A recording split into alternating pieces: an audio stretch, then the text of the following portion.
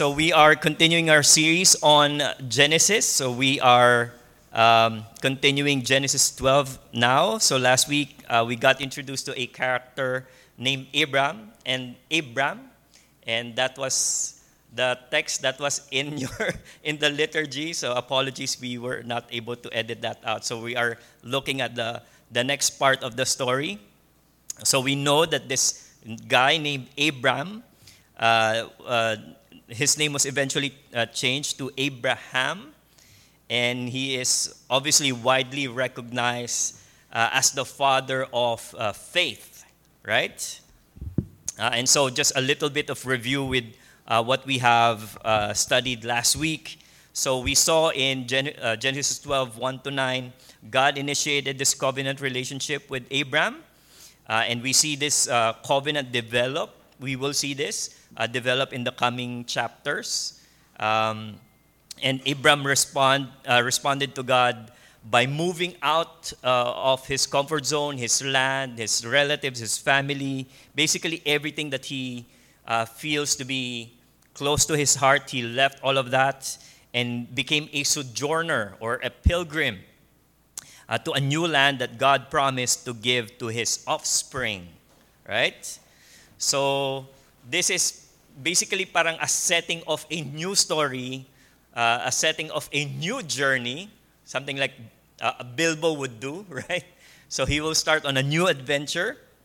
And in a typical story, you would assume that after, the setting like that, you would assume that this will lead to an amazing, heroic journey where the main character stays true to his values, right?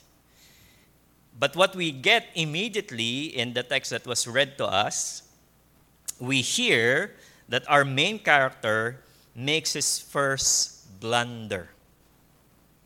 One of the many blunders that he will make. Some of you probably heard many preachings, many lessons, many devotional readings, and preachings revolving around this story. And some would say, this is basically an ethical, behavioral text only or story. For me, from what I've heard many times, is a moral teaching telling me whether to follow the example of Abram or whether not to follow the example of Abram. So yung Genesis 12, 1-9, check yun, check. Ito. Abram was faithful and obedient, be like Abram. Paano yung Genesis 10-20? Abram was not faithful and not obedient, so do not be like Abram. So if we ping-pong, if we move from one of those two moral lessons only, ito check, ito X, we will eventually get exhausted. You will eventually get exhausted. And if that is how we read these stories, because there will be a lot of those stories of a step of faith, a step of a courageous act, then immediately failure. If that's how we will read, the stories here, we will miss what is consistent in these stories. What is consistent in these stories is God's sovereign grace over human failure. And that's our title, the title of our sermon today. And here's what I want for us to take away from this lesson. Abram's failures reflects not only his weakness, but also mirrors our own depravity and failure.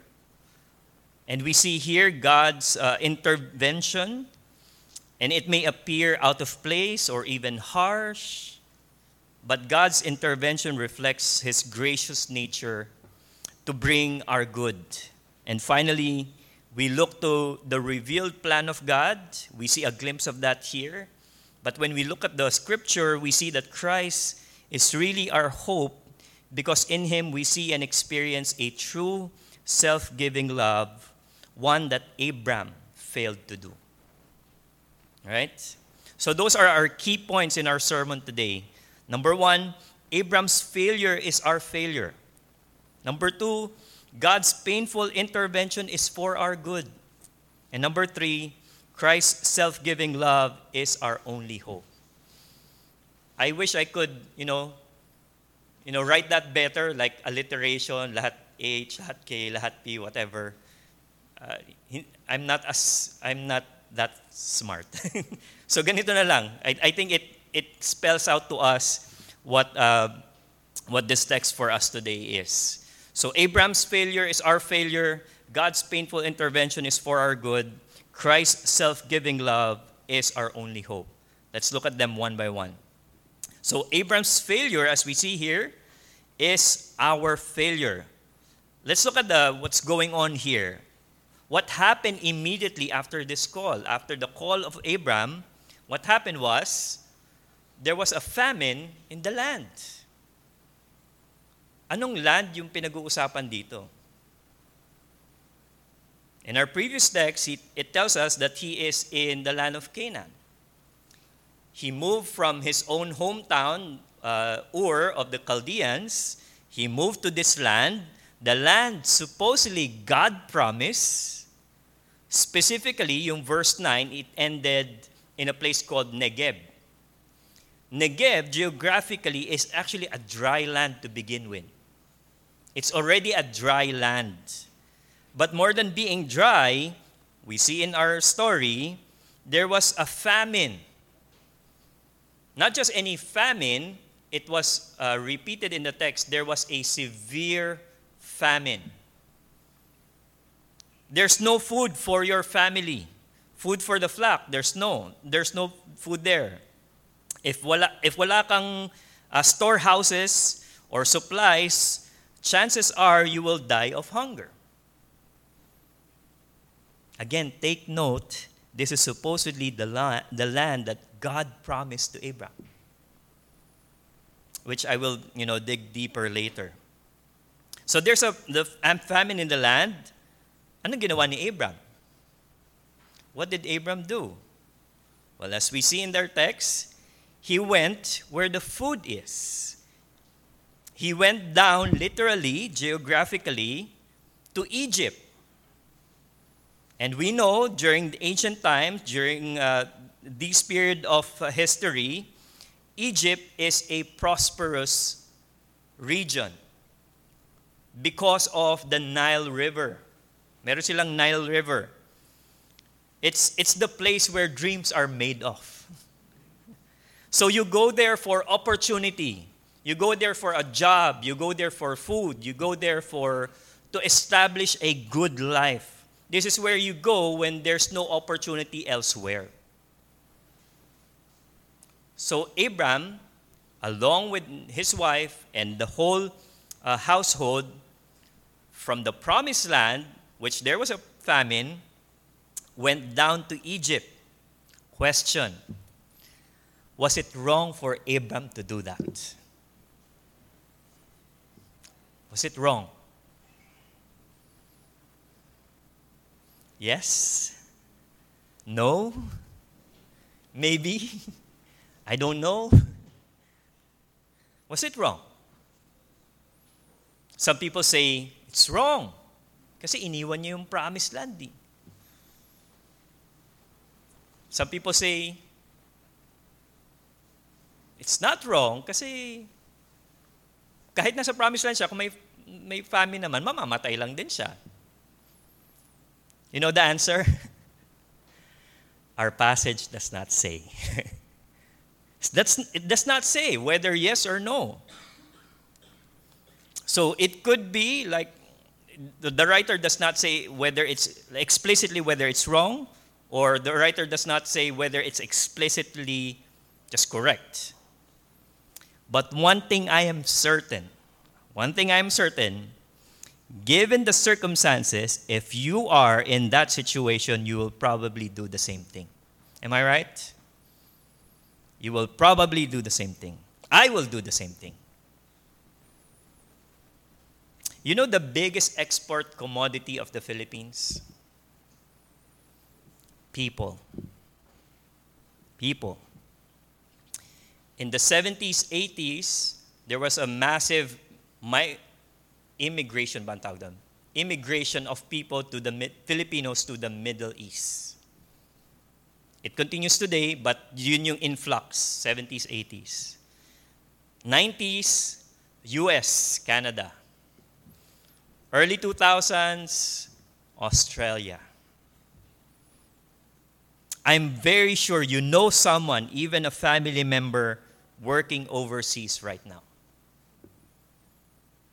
Members of this church, people who were part of this church, are now in Sydney, Canada, and Hong Kong for work. Why? Because it appears that the grass is greener on the other side. All right? So is that wrong? Is that wrong? So it looks like it's not as black and white as we hope, right?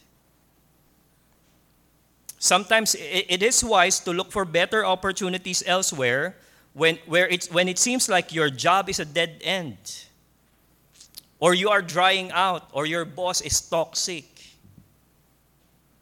or you're severely underpaid. Or sometimes it's wiser naman to just stay put and be faithful and wait for God's instruction. Perhaps even Abram interpreted the famine as a sign from God to bring his family out and down to Egypt. We don't know. So it's not as black and white as we think, right? But what he did as they enter Egypt is completely black and white. This is clear whether what he did was right or wrong. Let me read our text again. So that's not on your liturgy, so you can open your Bible, Genesis 12, 10 to 20. Yung nandun sa liturgy is the previous text. Let me read 11 to 13. When he was about to enter Egypt, he said to his wife Sarai, I know well that you are a woman beautiful in appearance. Naks, kinomplement yung asawa. Maganda ka. Honey, maganda ka eh. By the way, hindi lang ito subjective Hindi niya lang kinokompliment yung asawa niya. Our text really says, nabighani yung mga Egyptians sa ganda ni Sarai. Considering 65 na siya ng mga time na to, no? You're a beautiful woman, and when the Egyptians see you, they will say, that this is his wife, then they will kill me, but they will let you live. So ganitong gawin natin, verse 13. Say that you are my sister, so that it will go well with me because of you. So that it may go well with me because of you. So that my life will be spared on your account. Wives, would you like a husband like that? Single ladies, would you pray for a husband like that? I don't think so, right? And here is where we see Abram failed, and he failed big time. Well, number one, he acted in deception.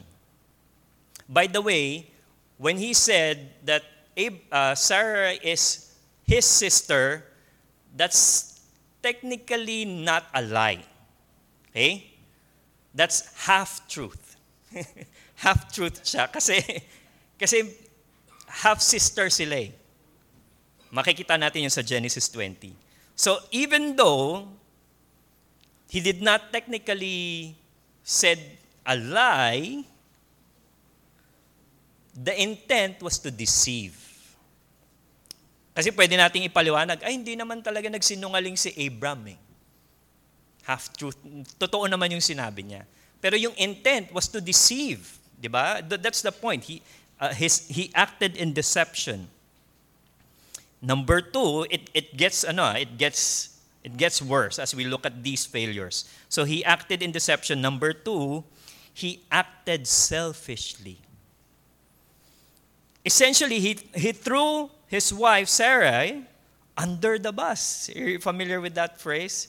You threw him under the bus. For what? So that his life will be spared. By the way, this is not new in the scripture. We see this even in Genesis 2. Adam, when God talked to them and said, "What have you done?" Anong reaction ni Adam? Yung asawa na binigay mo sa akin eh. So, Adam shifted the blame. Abram shifted the danger. Like he really literally put Sarai on the spot and put her in danger.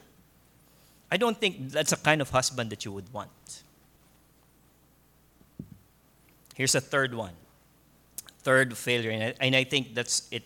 This is the deeper failure here. He has forgotten the promise of God to him.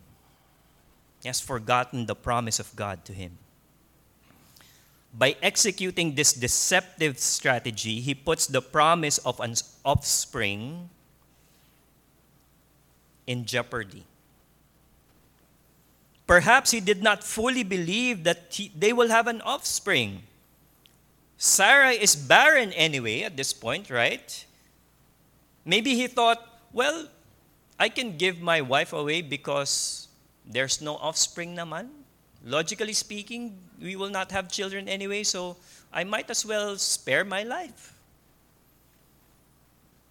Maybe he thought he is fulfilling God's plan his own way.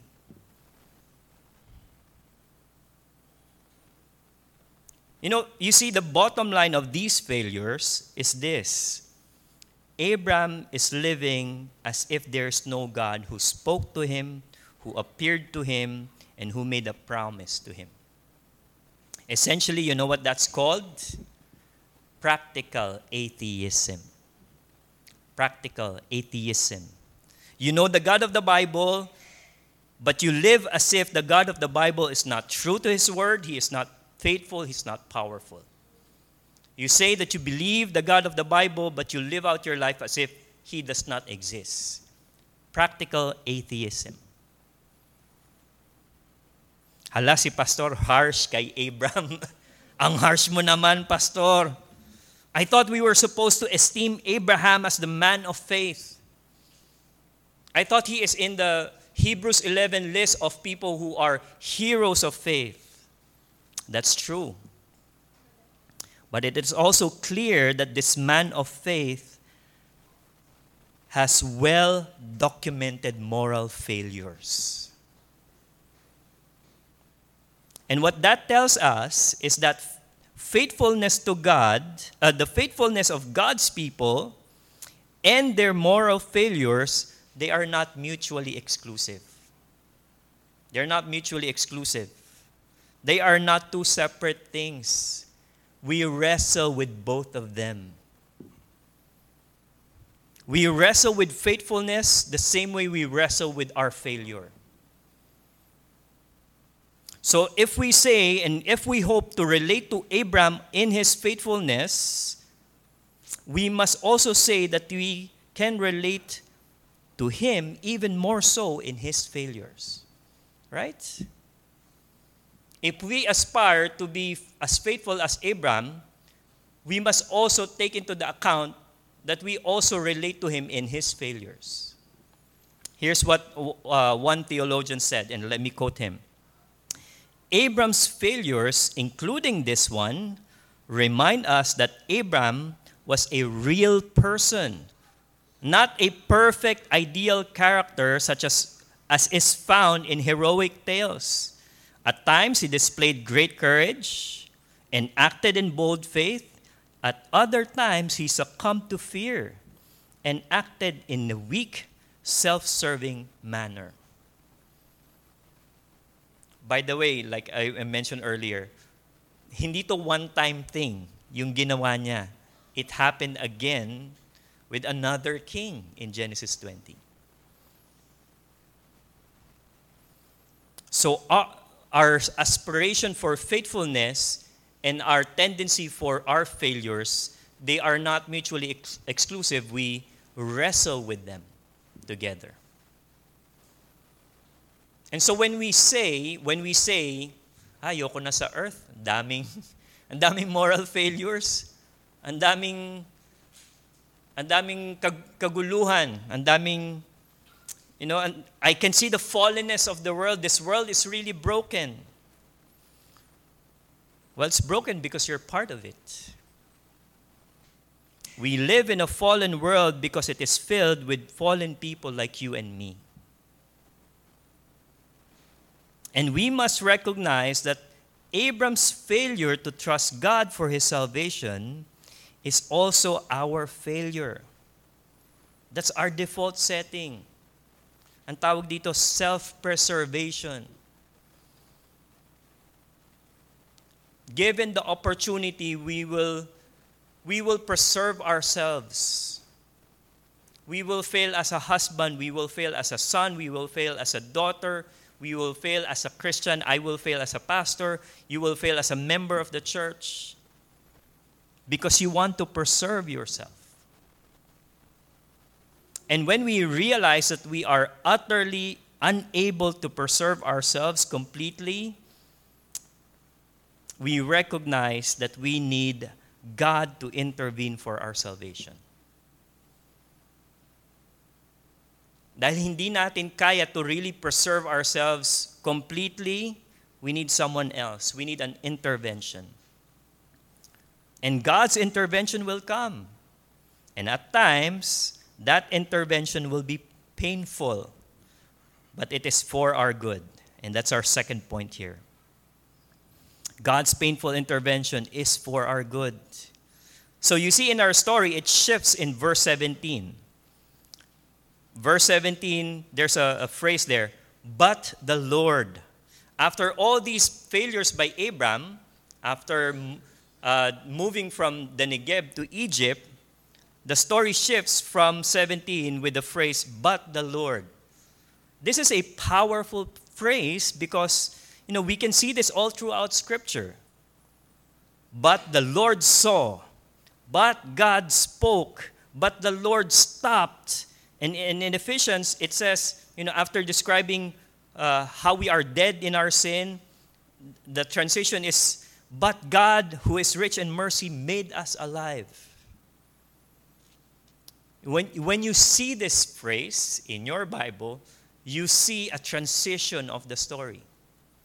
Ang tawag natin dito, and I'm sure you've heard of this, divine intervention. Right? You've heard of that? Divine intervention. It means that God enters the story and acts to change the situation. Divine intervention. By the way, let me clarify something when we talk about divine intervention. Divine intervention does not mean God is passive or inactive prior to the intervention. Okay? Divine intervention does not mean parang nag-aabang lang si God. Parang hinahayaan niya lang yung creation niya, tapos, okay, may trouble, saka ako papasok. Okay? That's not what we mean by divine intervention, because we must understand that God is at work all the time. Right? God is actively at work all the time. And so when we see divine intervention in the text, it's an evidence that God is entering the story. The writer is simply telling us that God's hand is now visible. That His hand is upon the situation. His imprint is everywhere. That now His sovereign move is now visible and experienced and recognized by the people in the story. That's what we mean when we talk about divine intervention. But how did God intervene here? Let me continue yung buong verse 17. But the Lord, here's the Lord's act, afflicted Pharaoh and his house with great plagues because of Sarai, Abram's wife. Let me paraphrase one word here that might resonate with us even more. Let me read it again. I'll just paraphrase. But the Lord afflicted Pharaoh and his household with a pandemic. That's what a plague is. Severe disease. And I hope you notice how Pharaoh, a pagan worshiper, recognized that something transcendent, something big, something divine is behind all this. He understood that there is something wrong. That's why there's a pandemic, which probably involve God. We don't know. Our text does not say how long they tried to figure it out. Maybe 3 years then, pandemic nila noon. I don't know. We don't know how they figured out how na si Abram is probably involved in some way with this affliction, that he is to blame, that he is the culprit, so to speak. Because in verse 18 to 20, Pharaoh confronts him of this deception and sends them away, including all the possessions they all gathered from Egypt. Hindi ko alam paano nila nalalaman. It might took them a while, but there's a noticeable act of recognizing that something is wrong here. And so you might ask, why would God afflict Pharaoh? Hindi naman siya yung may kasalanan. Think about that. Why would God afflict Pharaoh? Hindi naman siya yung nang deceive. 'Di ba? Why would God afflict someone who's supposedly innocent in the situation? Because, if that is our line of thinking, if that's how, and that's a very valid question, right? But we need to process, if that is our line of thinking, it reveals that we view this affliction as a punishment for wrongdoing. This affliction is a punishment for wrongdoing. Partly yes, but if it's only punishment, then God is punishing the wrong guy. Right? If this is only punishment, He is punishing the wrong guy. So maybe this is not merely punishment. Maybe this affliction is not merely punishment, but something else. Perhaps this affliction, and I'll say this very slowly so you will get it. This affliction is a painful preventive measure for everyone's good, to preserve what God has planned for them. Let me repeat that. This affliction is not simply punishment, but a painful preventive measure for everyone's good and to preserve what God has planned. You know what it's like? It's like removing a tumor before it becomes cancer.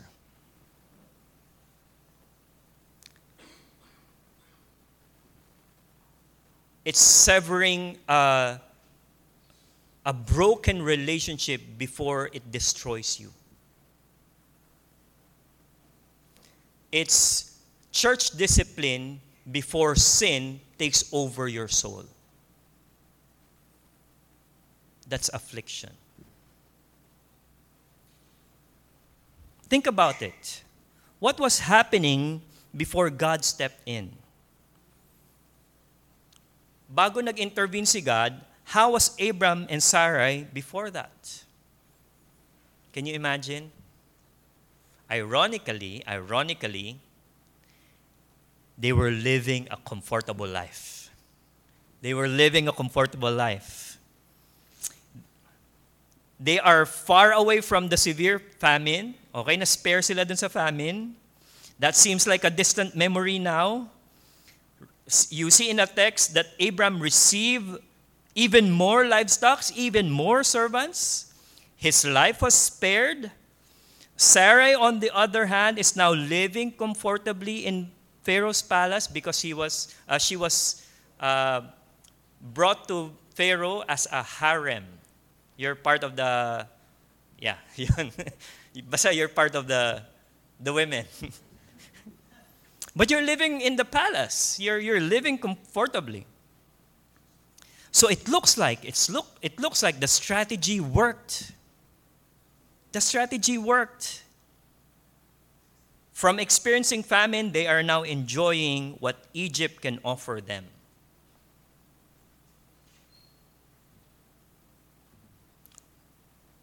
What's the exchange of that? Abram and Sarai cannot ever tell anyone they are married.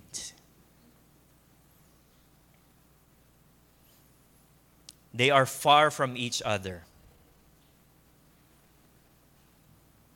They are far from the land that God promised to them.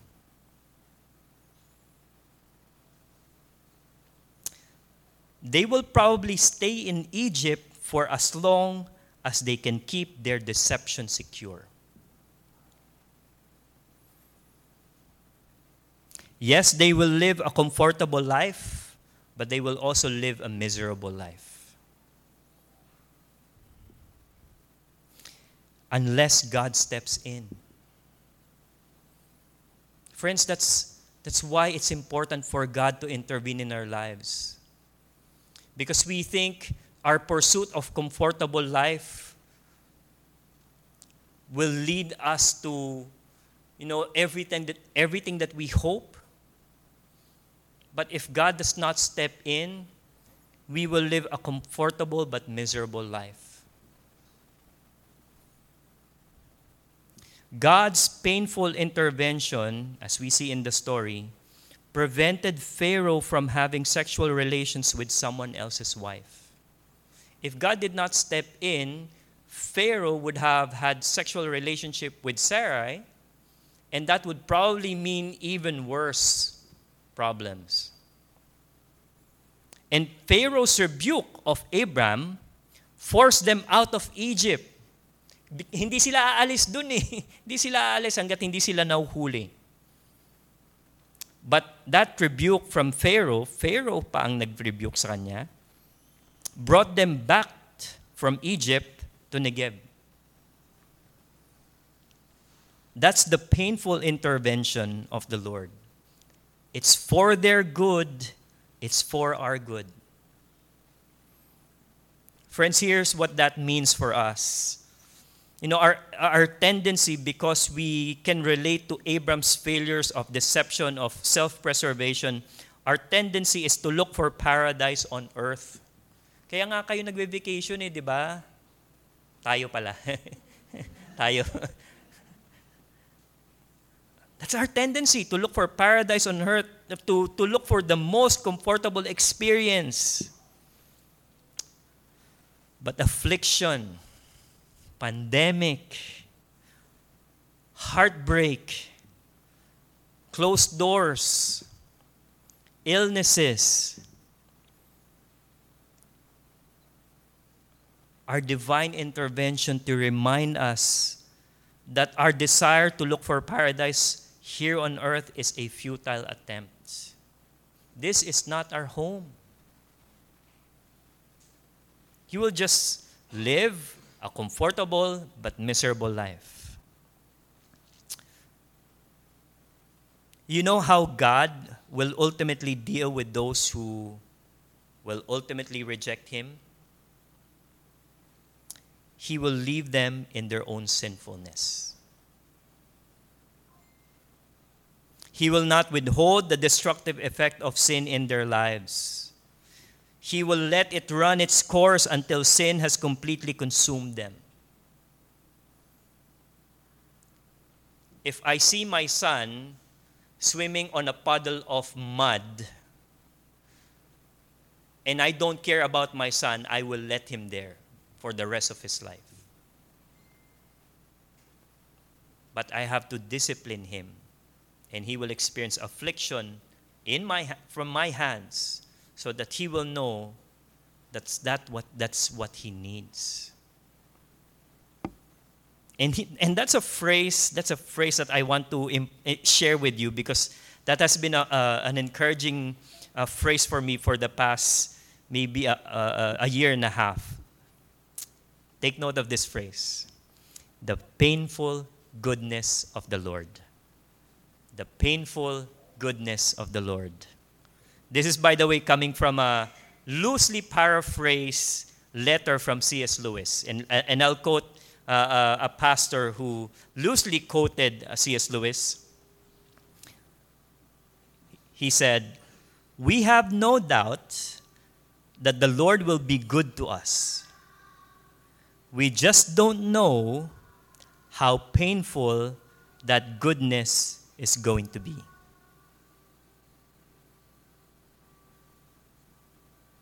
Let me repeat that. We have no doubt that the Lord will be good to us. We just don't know how painful that goodness is going to be. You know, the painful goodness of God is a gift packaged horribly. Let me repeat that. The painful goodness of God is a gift that Pastor Abet wrapped. Because I'm bad at gift wrapping. It's going to look horrible, but it's good for you. At the center of that is what you really need. So trust the sovereignty of God is going to hurt. That's part of our Christian walk. And God must intervene, because if the promise of salvation and ultimate blessing for all the earth, for all families on the earth, rests solely on Abram's faithfulness, it will never happen. God must intervene because Abram is frail, he is broken, he is sinful. God must intervene, and God has intervened. How did he intervene aside from this in our story? Well, God has ultimately intervened by sending a true and better Abram. Who is that true and better Abram? Jesus Christ. That's our final point today. We see Christ's self-giving love to be our only hope. You know, by God's providence, we now have the whole Bible complete, and it reveals to us the plan of God. And we see that where Abram failed, Jesus Christ succeeded. Where Abram failed, Jesus Christ succeeded. You know, there's a line in our text here. There are actually two verses that gives us a glimpse of the gospel. Verse 13, let me read again. Ito yung strategy ni Abram, no? Say you're my sister, that it may go well with me because of you, so that my life will be spared for your sake. Verse 16, and for her sake, the Pharaoh dealt well with Abram. For her sake. For the sake of Sarah's life, for the sake of Sarah's beauty and sacrifice, Abram's life was spared. For the sake of Sarah's life and beauty and sacrifice, Abram's life was improved. In exchange of someone else's life, Abram's life was saved. Isn't that a glimpse of what we experience in Christ? that in exchange for someone else's life, we are spared. But what we see here in our text, we see Abram using his wife, giving someone else's life for his sake. And that is the flip side. That is the reverse of what Christ did.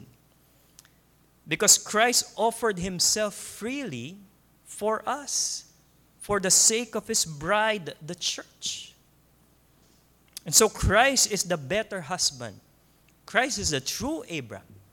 Where do we see that? Ephesians 5. Let me read. Ephesians 5:25.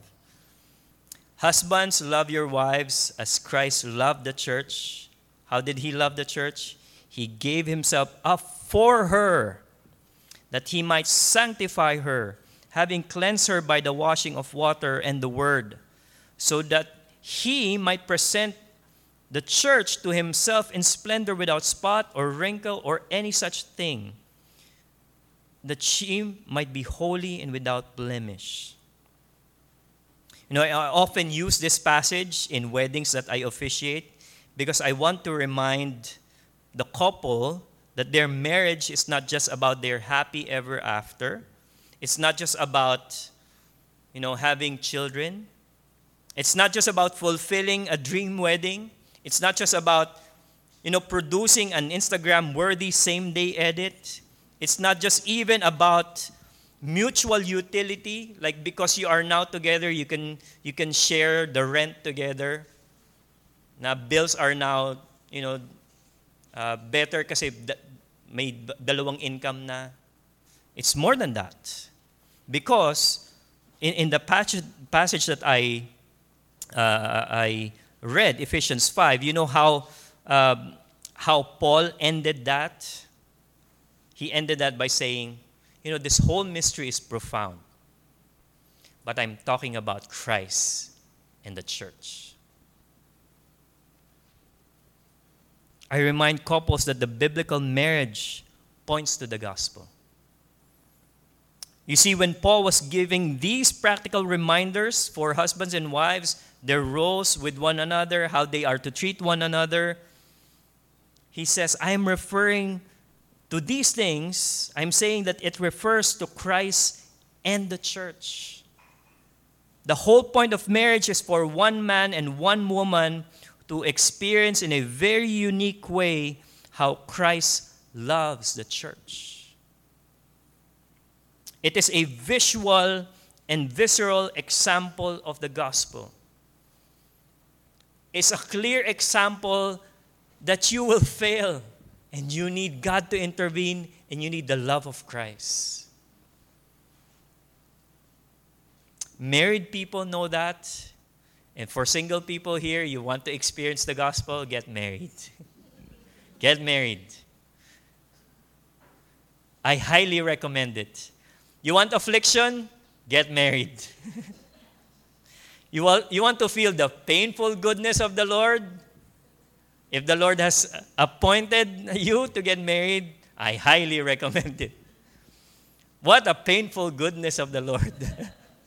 I have been afflicting my wife with the painful goodness of the Lord for 12 years already. You're welcome, wife. But that's where we see the gospel. We see that I can never truly be like Christ as a husband because I promote myself, I preserve myself. But Christ gave himself for his bride. Jesus Christ reversed what Abram did. Abram gave his wife to preserve his own life. Jesus Christ freely offered his life for the sake of his bride. What does that mean for us today? And I'll conclude here. If you're a Christian, if you're a member of this church, friends, let me remind you that your justification does not rest on whether you are faithful like Abram or failure like Abram. It rests fully on the faithfulness and self-giving love of Jesus Christ. That is our hope. Similarly, That's your justification, resting on Christ. Similarly, your sanctification is not entirely up to you. God is involved in making you holy. He will intervene. He will use any means necessary, including affliction, to accomplish the good that He has planned. And so receive the painful goodness of the Lord.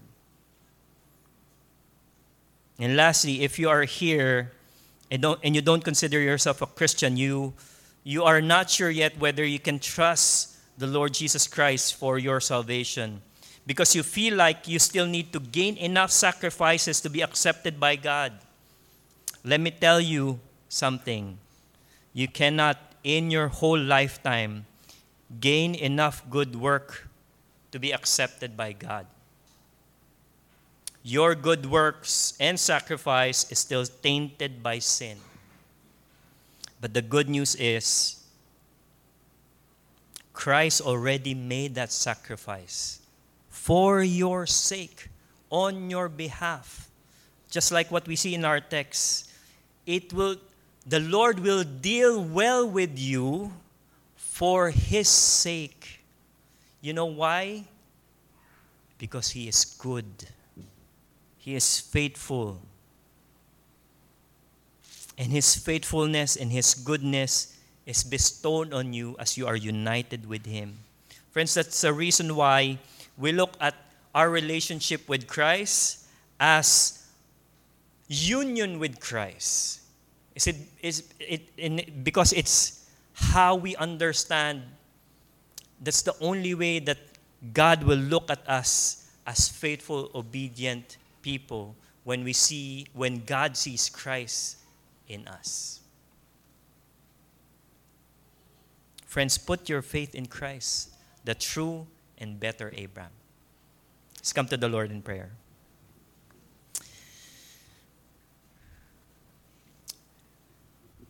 We praise you, God, for the good news that Christ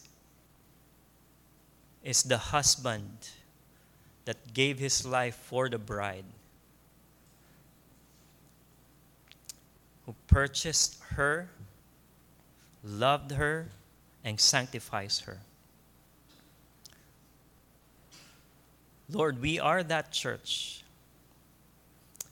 And we are grateful and humbled that you would call us to yourself.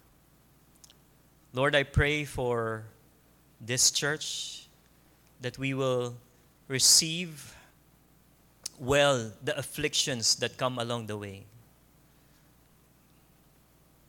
That as we experience the discomfort and the brokenness of our world, we will come to you. Lord, I pray that we will continue to recognize how broken and sinful and miserable we are, so that we will always come to you. And I pray, Lord, that we will continue to trust the self-giving love of Christ our Savior in our lives. We praise you, we love you in Christ's name. Amen.